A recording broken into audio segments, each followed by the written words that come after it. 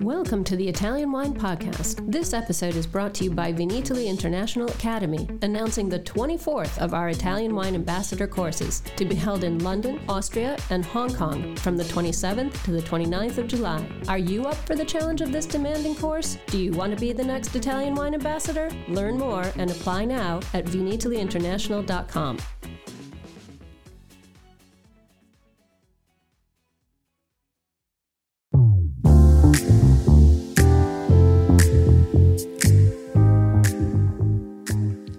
Hello, everybody. My name is Polly Hammond, and you are listening to Uncorked, the Italian wine podcast series about all things marketing and communication.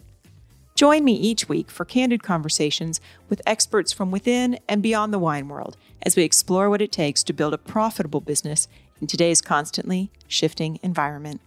Today, we welcome Adam Lechmere, veteran wine writer, consultant editor of Club Enologique, and all-around lovely bloke. Adam is bringing the skinny on this week's London Wine Fair, and he's letting me ask him all sorts of questions about regenerative agriculture, the world's most expensive wine, and how the hell are we supposed to communicate a complex topic to different audiences across fractured markets. Let's get into it. Good morning, Adam. How are you? Good morning, Polly. I'm very well, thank you. It's nice to see your face. I know that nobody else gets to see the video, but I do. I haven't seen you in person for years. I mean, years. None of us have seen anybody in person for years, haven't we? When was it? Was it Portugal, Barcelona? It was Portugal. Portugal for the conference, yeah. Yeah, for the Must conference, which I have to conference. Say, I loved that conference. I'm so sad that they don't still do that. Yeah, I love me too. Portugal. I thought it was brilliant. Yeah. Yeah. This is a good time for me to put in a plug. You know, actually, this year's Wine to Wine is all focused on communication. So nudge, nudge might be a good opportunity. So you are saving my bacon. I was not able to get to the London Wine Fair because I had tickets to a rock concert, but you were. And I want to hear all about it because we're just starting to go back to events. You know, I noticed there are huge shifts in what's being presented and how we're communicating. So let's start with that. Adam, how was your visit to the London Wine Fair? Yeah, it was very, very nice, Polly.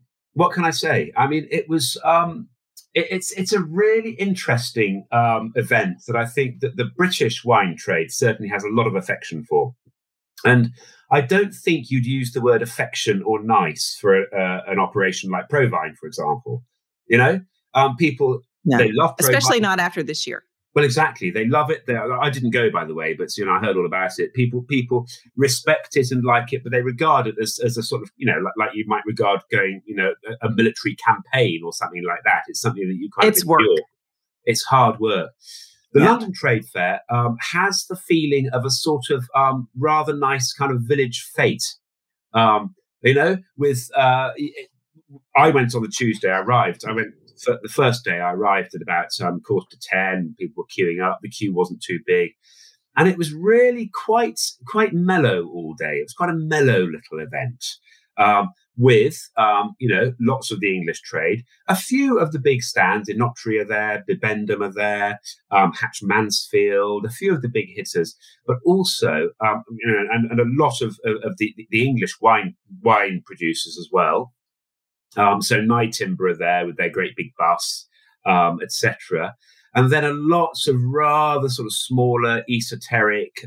So, for example, you had wines of Uzbekistan, you had wines of Ukraine. People trying to get a toehold in the UK market. And yeah, I mean, the Uzbekistan stand, I kind of hung around there for a bit, but it seemed to be mostly fruit wines. And I couldn't quite sort of see where the grape wines were. And so I moved on, you know. But yes, I mean, it's a very enjoyable event. And it's something that I think the trade would have absolutely loved it this year because they will see it as something that has been sort of pulled off against the odds. You know, I mean, for a start, the behemoth Provide organised its dates exactly at the same time as the English Wine Fair, so that might have completely stymied it. Hats off to Hannah Tovey, who I've known for 20 years, an old colleague of mine from Decanter, now had been the CEO of the London Fair for about the last 10 years, I think now, for pulling off a really good, useful, interesting event. And you can't say fairer than that. It was useful. I mean, I guess I think one of the things I noticed, so I did Vin Expo in Paris, and that was like the first big event back. I mean, that was like going from doing nothing to, oh my God, gigantic event, right? And I almost felt like, now I don't come at it from a buyer side of it. I come at it from the marketing and comm side, but I almost felt like the community and the togetherness of it was even more important than necessarily for, someone like me, the business side of it, because it was just delightful to be reminded why we put in what is really hard work to sell wine. That we do get to go to these spaces and there's a congeniality to it that we've all missed out on. So I imagine that that's a lot of what you're talking about with the London Wine Fair, that there was a sense of community and togetherness. Yeah, and I think that the key business of any wine fair, any trade fair, in any business is to get the right mix of congeniality and useful hard work. And someone like Provine perhaps goes the other way. And the English Trade Fair, perhaps the pendulum swung a bit more in the way of congeniality. So, for example, I was just leaving on on Tuesday, and I saw Dante Cecchini, who's an old Italian wine communicator who used to work at Banfi, an old friend of mine. So great to chat to him. Great to taste the wines he was presenting. I wasn't particularly interested in the wines, but that was the congeniality side. But on the usefulness side, what the wine fair, what anybody will tell you, that upstairs in that sort of balcony, the Mezzanine area at London Olympia, they have this section called Wild Earth. And all the untried wines, and all the new wines. So I had a very, very interesting session at the canned wine stand. I haven't tasted. Tell us about that. Well, I mean, canned wines. I think these guys are I think they're on the crest of the wave. I think they're slightly ahead of their time, because I don't know if the world is ready for canned. So wine. was this like Copper Crew? Was this like Copper Crew, who's done a really good job out of the UK with their canned wines? Yeah. Copper Crew, When in Rome, and a couple of others. There's a company called Nice, and I forget the name of it. Was this the first time that they'd had canned wines at the London Wine Fair? I think so, yes. I don't think these guys were around 3 years ago at the last edition of the fair. Was that section busy? Was there a lot of interest in it from trade and buyers? No, wasn't half the interest in the section just further down the way, which was, the new wines, the unusual wines, the natural wines, the undiscovered.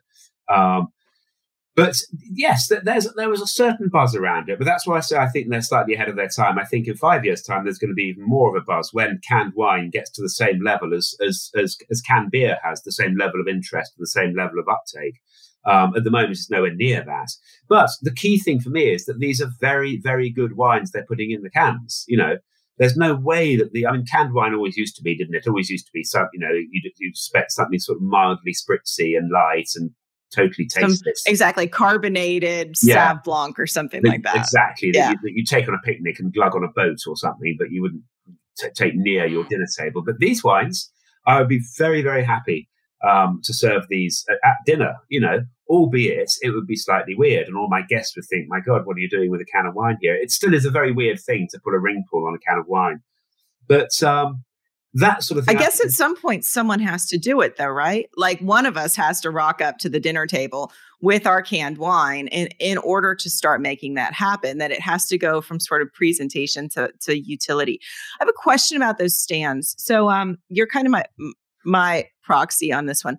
Were those booths manned by representatives who are internal to the brand, or were they manned by distributors? What are we talking about? So wines. The canned wines. Oh, the canned wines. They were the canned wines. They were manned by the people who run the business. The producers. So, for example, I was speaking to Ollie Purnell, who is the CEO of Copper Crew. Copper Crew. But these guys they're all like 25 years old. They're the same age as my children, and they're very, very sharp young guys, and I would say there probably wasn't a single person over 35 there. Yeah, that's why I was asking, because I really wonder, I think that it's easy in the wine trade for us to rely on our distributors to go out and message for it. But I've been so interested. So if we're going to talk about Copper Crew, I'd love to actually have them on the podcast sometime. They are very dynamic online in how they talk. They represent well of the brand. And I sort of wonder if, because they're in those early phases where they are out literally hawking the wares and giving the messaging themselves. And this is not just them. This is a lot of people in sort of the up and coming, the natural wines, the canned wines, whatever. They're doing the hard yards themselves. Are they just so much more dynamic and better able to get that, to business language, to catalyze movement, to actually get us interested in what they're doing? Because I'm sorry to say, there are a lot of trade fairs where when it's distro behind the stand, it's just boring as fuck. Like, Absolutely. I couldn't agree more, Polly. I mean, yeah, because with these guys, the palpable enthusiasm of people who feel that they are doing something that they love and doing something valuable and doing something new, and they're doing something that they're pretty confident will take off. I mean, I would invest in these guys. If I was an angel investor, I would invest in these guys for certain. So then we move from the canned wines to the natural, funky, organic, and I use funky in a cultural context, not a wine tasting context, just the natural wines. This is not something that is necessarily new, but you saw big growth in that category represented at the fair? Absolutely. I mean, I'll take one example. I stopped off at Graft, which, as you know, it used to be Red Squirrel. Nick Darlington used to be Red Squirrel. He teamed up with David Knott of Knotted Vine. And I've always, they won, I think rather sweetly, they won 8th best producer, 8th best distributor in the UK. And they were tweeting about that, which I think is rather sweet in English. It's like you might sort of come third in the egg and spoon race or something at the Village Fete we were talking about. But joking aside, these guys have got a superb range of wines. And I always love going to their table and tasting, because, as I was saying, about the canned wine guys, you're talking to people who are absolutely there with their fingers in the dirt. They're not making the wine, but they're as good as, they're just presenting stuff that's very, very interesting. But there's quite an interesting sort of development there I saw with a Rioja that I forget the name of it, but it was a Rioja that struck me as exceedingly well made, exceedingly modern, incredibly zeitgeisty, and delicious in its way. But I also noted, if I tasted that blind, I would have no idea where that wine came from. I might probably plump for Tempranillo because there are a few pointers there, but whether it had any Rioja typicity or not, I really couldn't say.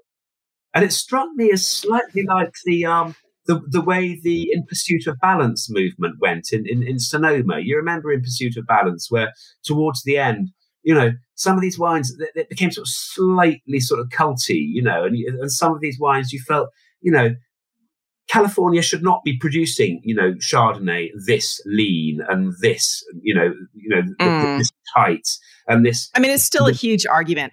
I talked to one of my clients, and then I actually have a Graft Nick Darlington story. I talked to one of my clients about natural wine, and what they said was, we get into this space where we still talk about natural wine as it was 10 years ago. We're natural wine, we're accidents that were happening. We were trying to figure out how to get things out the door. But that actually, you have to remember, the natural wine makers themselves are progressing. It's just getting so much better year on year on year. And I think that that's probably a really interesting thing for us as communicators, to not fall into our own trappings of, natural wine. This is what we expect from natural wines, which, I'm going to step on my crank and get into trouble with all the natural wine producers if I go any further than that. But that's the thing. And so if you kind of reflect back upon natural wine tasting over the years, as you were going through those wines, were they reflecting a growth and an awareness and improved production? Absolutely. I mean, that's why I brought up the example of the Rioja, because so much, we spend so much time tasting wines that we say this wine is obviously well made. It's obviously an accomplished wine. It's obviously got no flaws whatsoever, but it's just kind of a bit too perfect, and that's the way, if you go to the Raw Wine Fair or go to Real Wine, now the percentage of excellent wines you're tasting is massively higher than it was 10 years ago or 8 years ago.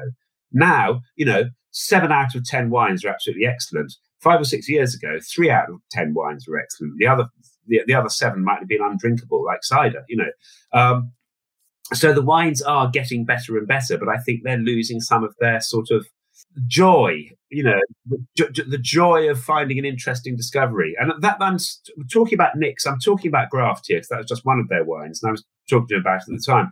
But I tasted some really, really good, some really fine wines on that stand. Just wines that strike me as being so essentially modern in their sensibility, and so tuned. I think that's the other thing. These guys are clever, and they present wines that are tuned to what the world, that the savvy wine audience is wanting to drink at the moment. Well, we've grown up too. One of the things that we see, I don't want us to get too hung up on natural wines, but one of the things that we see is that oftentimes it's embraced by younger drinkers who don't want to drink the wines that their parents have been drinking. They want to, experiment. They want to try new things, except that is a doorway to discovering all the different wines that are out there, all the different profiles that we love, the wines that suit us in our palate. And then we ourselves grow as wine drinkers.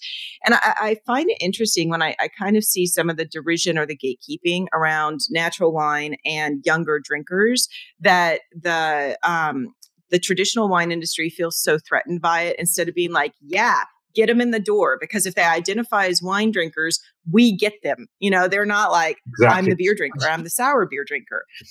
I have a great story about Nick that applies to this, and I'd be curious with what you were seeing. So I had a client who, I think that they sold the winery, but they were one of Nick's wineries years ago. And the big thing that they were doing were key kegs. That because they were French producer, British marketplace, lots and lots of kegs. And this was before we were all talking about alternative packaging and climate change and all of that. Are we seeing more of the, what I would describe as trade-facing alternative packaging? Yeah, I mean, was that anywhere in it? Yeah, definitely. Well, there is the WTAF, the amusingly named WTAF movement, Wine Trade for Alternative Packaging. Yeah. Wine Trade for Alternative Formats. And they have a weird and wonderful selection of formats there. I mean, they have the keg. Those are the bag and box. Those are the BIB, right? They have the BIB guys and bag and box. Who run... They have cardboard bottles. They also have things that look like sort of glorified fire extinguishers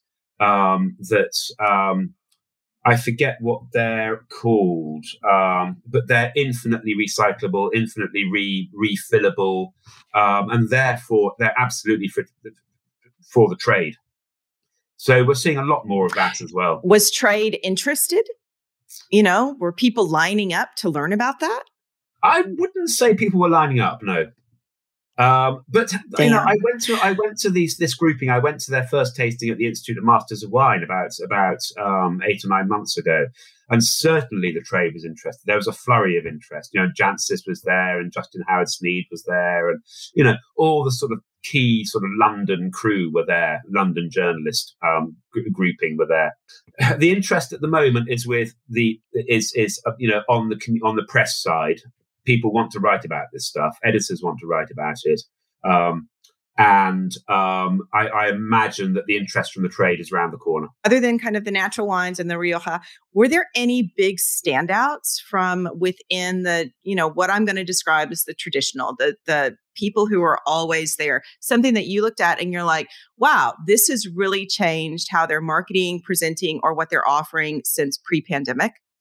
Yeah, that's a really good question, Polly. And I've thought about it, and I was only there for a day, and that day goes really, really fast. I was there with my daughter, as it happens, who's now in the business. It was an extraordinary experience because it was the end of the day. It was the end of the day, obviously, but the person behind the stand was just going through the motions, just pulling out those bottles, pouring us a sample, giving the spiel. This is what it tastes like. This is how it's made. And the next one, and the next one, and the next one. I didn't get any engagement whatsoever. So I'd say that it still is. It's still, getting back. I keep saying it was a bit like a village fete. It still is that sort of presentation. I didn't see anything radical, I have to say.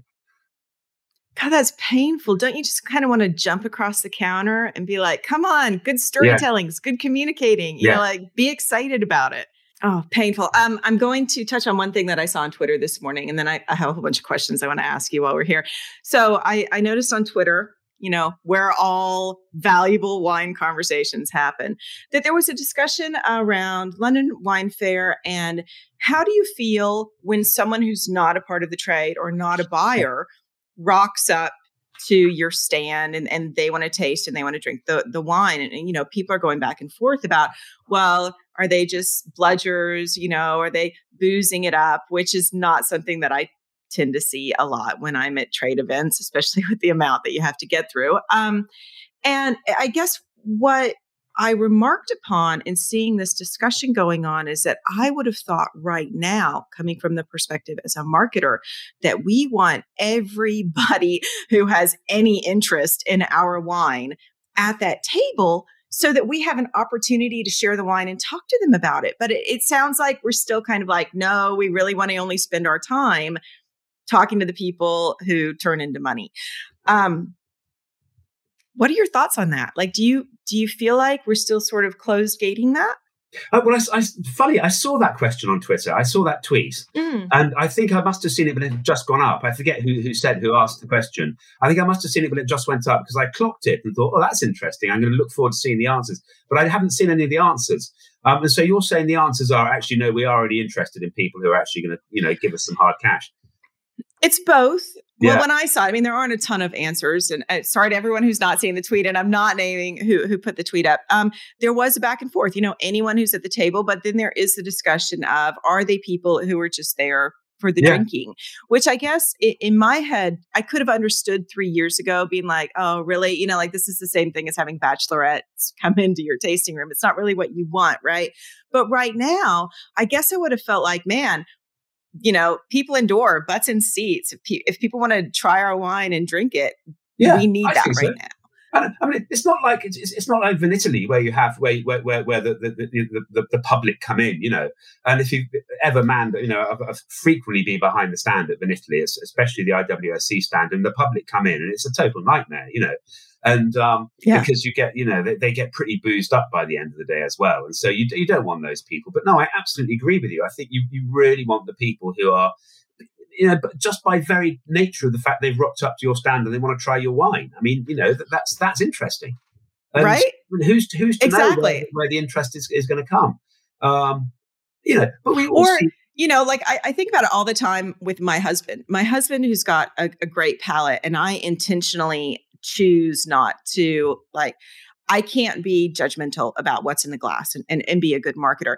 So if I need someone to go and actually do proper drinking research for brands, I need to send my husband to do it. Well, he's not going to walk in the room and be all tradey about everything, but I guarantee he's coming back to me with the stories about how did they present the wine? What did it taste like? What should I consider with it as a marketer? So I think it's really easy to forget that we all have the people who message back to us as well, or even just the messaging saying, it was a good wine, but it, wasn't very dynamic. Nobody seemed to be like super interested in it. And like with everything, wine is now a very, very broad church, and it's a much, much broader church than when I joined the trade in 1999. I mean, everybody is a wine consumer, everybody is interested. So, yeah. That's such a lovely segue, Adam, because the next thing I want to talk to you about, you wrote the article for Club Enologique about Patagonia provisions. I am fascinated by this. I have so many questions about what this and this movement means for the wine industry. So first, just for anyone who doesn't know what Patagonia provisions is, can you kick down what it is that Patagonia is doing for wine, cider, and sake? Yeah, well, very, very, very shortly, in a couple of sentences, Patagonia, as we know, one of the greatest, trendiest, hippest, and most forward-looking mountain clothing brands in the world. 10 years ago, they decided to get into food, and they hired Birgit Cameron, who's a very dynamic American woman based in Sausalito, to start the Patagonia brand, start Patagonia Provisions, using the 3-point ethos of Patagonia, which is the core values are build the best product, cause no unnecessary harm, protect nature, and be bound by no convention. That's 4, isn't it? And from that, they only use the most sustainable products. And 3 or 4 years ago, they decided to get into wine. And the wine thing has taken off now. They started, for example, with, I think, dried sockeye salmon, smoked sockeye salmon.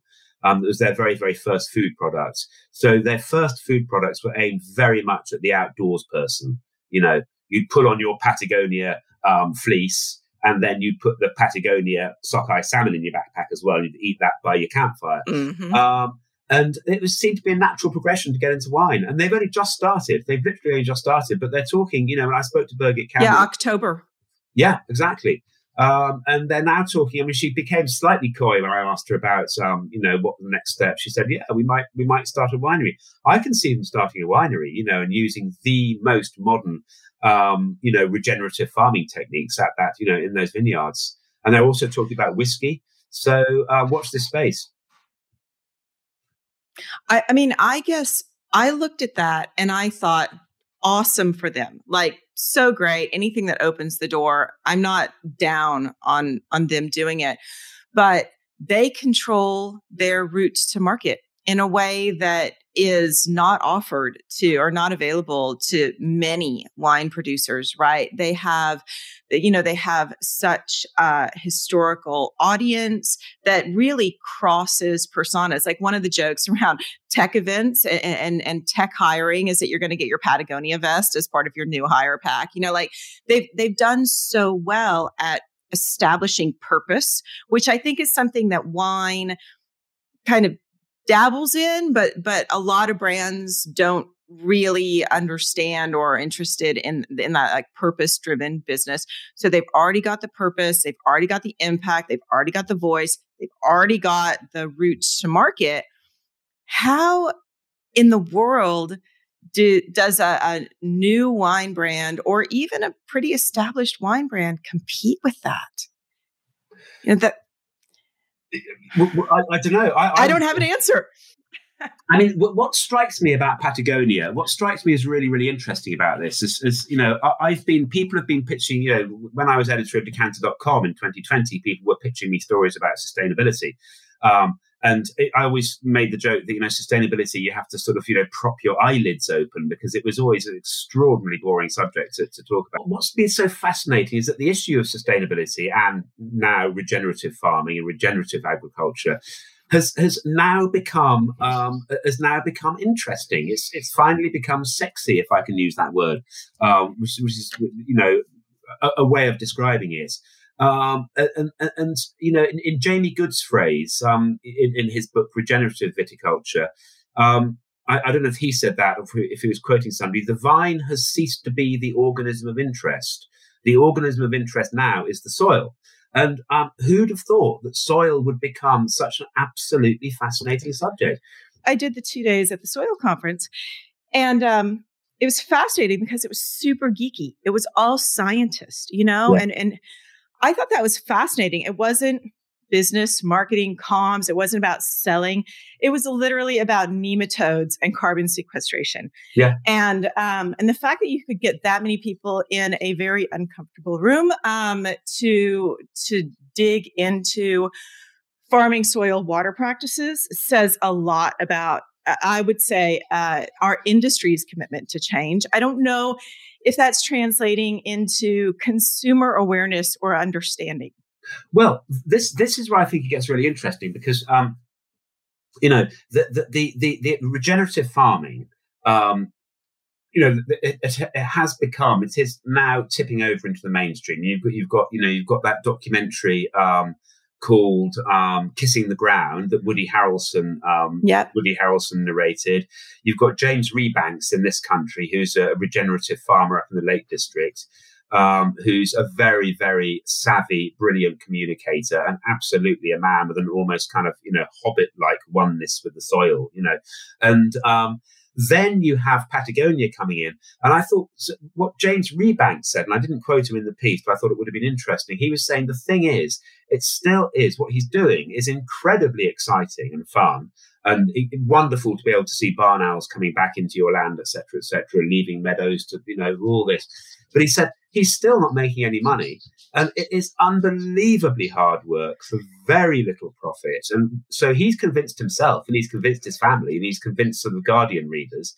But has he convinced his neighbours? He doesn't think so, And I think that's where Patagonia comes in, because if Patagonia can show that this sort of approach to viticulture and agriculture can also be profitable, it can only be a good thing, because it always comes down to profit and yield, doesn't it? Basically, because the moment you go organic, it always comes down to money. Yeah, yield goes down, and money goes, as we always see. So. One of the things that I thought was interesting about the Patagonia lineup is that it's not private label wines. They are sourcing from known producers. And so again, going back to the idea of money, if we suddenly see a marketplace that is really leaning into embracing regenerative agriculture brands who are doing things right, purpose-driven brands, whatever it may be, then that says to us, okay, doors are opening, places where maybe one time we would have struggled to get representation. I actually go all the way back to early organic wines. So we had clients who didn't want to put on their bottles that they were organic, because there was a time when, the feeling of being organic actually meant that we were producing a lesser quality wine and relying on that organic label to sell it. I was talking to Liz Clément, who is director of a winery in Argentina. This was last week's episode. And she said on the record that they actually would get paid less for their grapes when their grapes were organic. And so they had to go through a whole process of not communicating that they were organic in order to correct some pricing issues, and then now being able to go back to say that they're organic. So we'll see how that works, having big names given us mad props for it. But on the other side of it, so we've got Patagonia, which is, I'm going to describe it as camper's wine. I think that's probably not right, but it is very much for the down to earth, return to the earth kind of audience in a sense. But then we also have the whole thing that's going on where we've just had a £30,000 pound, I'm going to get that wrong, bottle opened at Annabelle's. How do we, so, and it's funny, I actually can get behind some of what the producer is saying about it, like what the ethos of it's Liber Pater, is that right? Liber Pater wine is. Have you tasted that? Do you know much about that? You've tasted it? Yeah, no, I've tasted the 07 and the 15. I think the 15 was the one that went. Damn, you're fancy, Adam.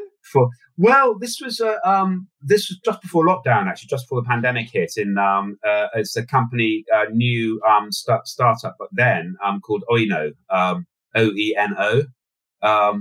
run by Justin Nock and various others, and they're specialising in these very, very high-end wines. And it's fascinating. When I wrote about it, and I was saying this, and when they had this Annabelle's tasting, I looked it up what I'd sort of said about it, and I was deeply unimpressed by the 2007, which I thought was way evolved, and I was so sort of concerned by this. I was sitting next to Tim Triptree of Sotheby's in New York, in Hong Kong, and we sort of exchanged glances, and I actually emailed him afterwards and asked if I could quote him. And he was saying the same thing. I wanted a second opinion on this. It was evolved. It was, the tannins were way too dry for a wine of that age and that price. I thought the 2015 was lovely, but it was one of these classic things. It was obviously a very, very nice wine, very good wine, and we can't disappear down that rabbit hole of is it worth 30,000 quid or not? Because, No, look, we all know that's a decision, right? That's a mindful decision. I'm not even going to concern so much about that on the trade and production side. But what I wonder is, in wine communication, I notice that there's this tendency to lump all wine together. And so we've got natural wines, and we've got canned wines, and we've got Patagonia provisions, and we've got Liber Pater. And, how do we actually, using communicators like yourself, but also using, so you are a veteran wine journalist, pre-internet days, but now we've got bloggers, we've got prosumer bloggers, we've got influencers. How do we actually simplify the language that will allow us to talk about Kindelli natural wine via Patagonia and a Copper Cru canned wine and a Liber Pater, and then just what I would describe as our everyday drinking wines? How do you do that when you're writing? I think, it comes back to that broad church thing, doesn't it? I mean, is this not, very, very similar to the motoring industry, for example, the car industry, where you have, you have your Maseratis at the very, very top. And then you have, then you go down through every single level of the pyramid, don't you, to the but nobody sits around and says we have to educate them about why they need to buy a Maserati. We're just you either have the money and the interest and you're in the right, you're in the right socioeconomic group, or you're not. We're not sitting around being we need to tell them why the Maserati is worth the extra money, which is what we do in wine. Well, but with the Liber Pater and with all the kind of luxury wines of the world, that basket of, very, very, very expensive wines that do get up very quickly to the 20,000, 30,000 pound a bottle level, that is the bona fide luxury end, isn't it? And you're not having to educate anybody to buy that wine, because that's the classic thing. That's the Maserati end, where, if you have to ask how much it is, you can't afford it. And then you get that whole raft of different wine buyers who are aspirational, and many of them will aspire to having that Bordeaux First Growth, or that that Burgundy Grand Cru Classic, or whatever. And the education is really just actually in the middle, isn't it? It's really in that sort of very, very, very central kind of mid range of people who you want to get to. You want to move them on from $7.99 to $10.99 to $15.99 up to £20, and that's the most difficult part, isn't it? That you don't need to convince people to spend 30 grand. You need to convince them to spend 25 quid, and I find that incredibly hard. I always tell them that this bottle of wine is £25. £25 is what you pay for a cinema ticket in central London, and if you go out to the cinema, and if you also buy 50, you can easily pay £25. I think the average is about 15. But if you buy popcorn as well, that's another £5. Or if you get a babysitter, that's another 30, 40 quid. You can easily spend £100 on a cinema trip. And the amount of work that goes into making that bottle of wine is just the same as the amount of work, the skill levels and are exactly the same. So that's where the trick comes, I think. And then all the rest is just sort of noise. Around Liber Pater, it's just kind of noise, I think. But can I say one other thing about Liber Pater and Loic Pasquet, who makes it, is that his methods, he's I don't think he's a charlatan. I think he knows he's onto a good thing, but I don't think he's a charlatan, because he has he has the respect of very, very serious winemakers all around the world for his methods. For the idea of using ungrafted vines. I don't think he's a charlatan at all. Just so you know, Yeah. I actually think that it's not just luxury. So I tell this story in the context of parenting.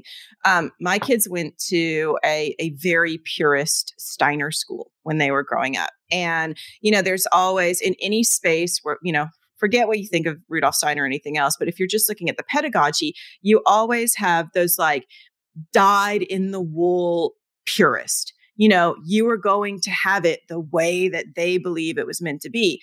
A lot of times you might look at it and be like, no, that's ridiculous. But it's so important that they exist, because without that level of real belief in the purity of something, it's easy for us to lose touch with the heritage and the foundation, whatever. So I actually think that what he's doing is some amazing messaging. It's great press. I think that it does open a door for like interesting education and storytelling. So I'm not dismissing it at all. I just think that I know from my own client experience that even producers have a hard time understanding that it's not a broad church. You have your people, and your people are based on a set of decisions you made. And if you want to have his people, you have to have different decisions, So it's quite challenging. Last question. You came, before you went into wine, you wrote about film and music. Isn't that true? Was that like 1,000 years ago? No, it's not that long ago. No, it's certainly. I was very much. Communication-wise, this is interesting. I was working in a press agency. Basically, this was pre-paparazzi. So this was in the mid-90s, before digital, and it was a press agency that specialised in gossip. And this was like this was in the Britpop era. This is when we would spend, 4 or 5 hours outside Noel Gallagher's house, Supernova Heights in St. John's Wood, waiting for Noel to come home. And when you saw him coming down the street, the press pack would be onto him, And so I was not in any way a sort of serious film or music journalist. We were, but what was interesting from a journalism point of view is that you were taught the hard way that you had to produce, and we had to produce 7 stories a day. And if you didn't produce 7 stories a day, you were given a major bollocking in the press conference the next morning. So there'd be a press conference every morning at 10 o'clock with the whole team, with the editor and about 7 or 8 journalists. And it would be, Adam, you only produced 5 stories yesterday. What happened? And you'd say, and no excuse. There's never an excuse. And so you would learn to create a story literally out of nothing. And almost literally out of nothing. And holy shit, it's the Daily Mail. I would recommend to anybody wanting to get into journalism, I'd recommend that, because it kind of beats out of you this idea that you're producing kind of gorgeous purple prose that's going to last forever. You're producing, as they always say, tomorrow's chip papers. So, it's I'd say very very good training, but don't dignify it with the with serious film or music journalism. I guess what struck me about it, although that's a great story, is I'm like, oh, film and music, that sounds like so much fun. And we do struggle with storytelling in wine. I was wondering when I saw that in your bio, if there were moments that you sat looking, you go from film and music into wine, and you sat there thinking, oh, we need a little bit of storytelling oomph. We need a little bit of messaging oomph. Absolutely, always. But on the film side, I spent so many hours sitting in, you know what a donut is, where you sit there and you've got for the sake of argument, Greg Wiseman, presenting his latest, not Greg Wiseman, Greg Wise, and he's sitting in the middle there, and he's got a ring of like 30 journalists around him, and all he wants to talk about is the film. All the journalists want to talk about is his relationship with Emma Thompson, who just started going out with her at the time, and they've been together now for about 25 years. And so, the story I wanted was, what are you doing with Emma Thompson? What's happening? What's the state of your marriage, et cetera, et cetera. And he's just batting away those questions. He wants to talk about his presentation, his characterization, how he's dealing with this, how he's sort of, method acting, et cetera.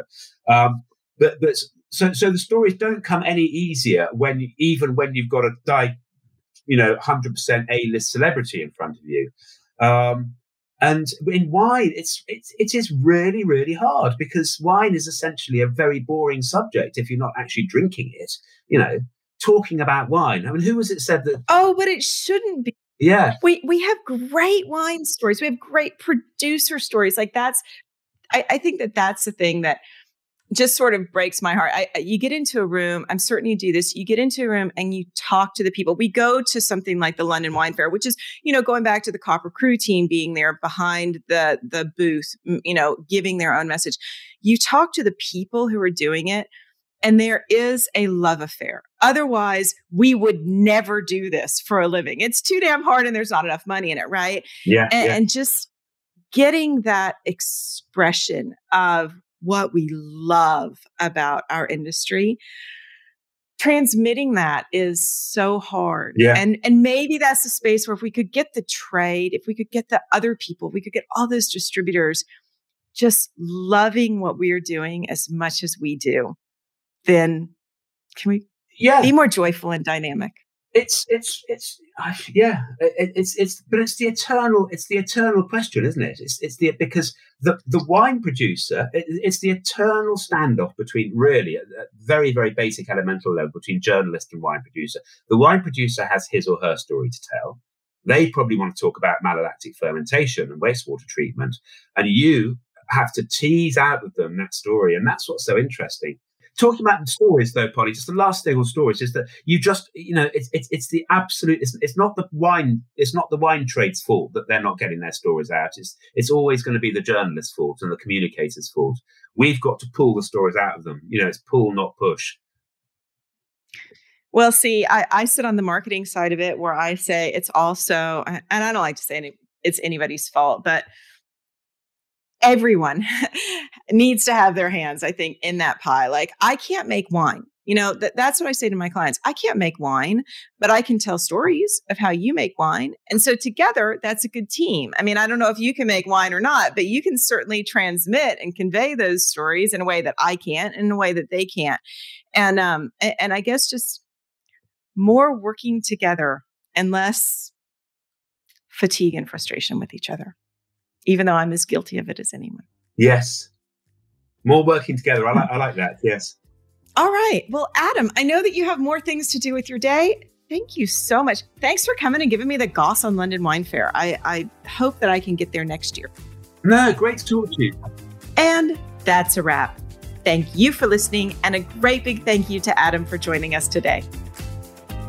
The Italian Wine Podcast is among the leading wine podcasts in the world, and the only one with daily episodes.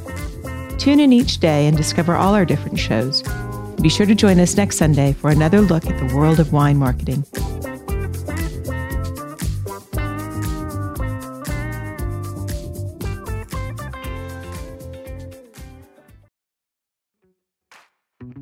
Thanks for listening to this episode of Italian Wine Podcast, brought to you by Vinitaly Academy, home of the gold standard of Italian wine education.